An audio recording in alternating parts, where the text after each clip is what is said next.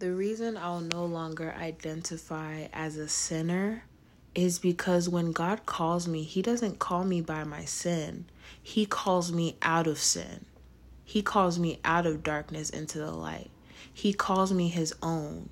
He calls me his child. He calls me redeemed. He calls me justified. He calls me forgiven.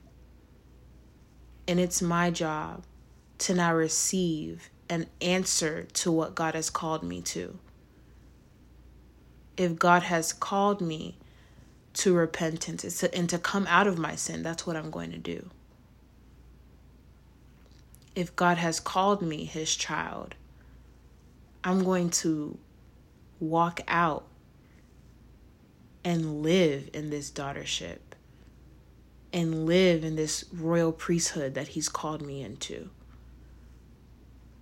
If he's called us to join the kingdom of God that is come, then I will. I will walk alongside Jesus every day of my life.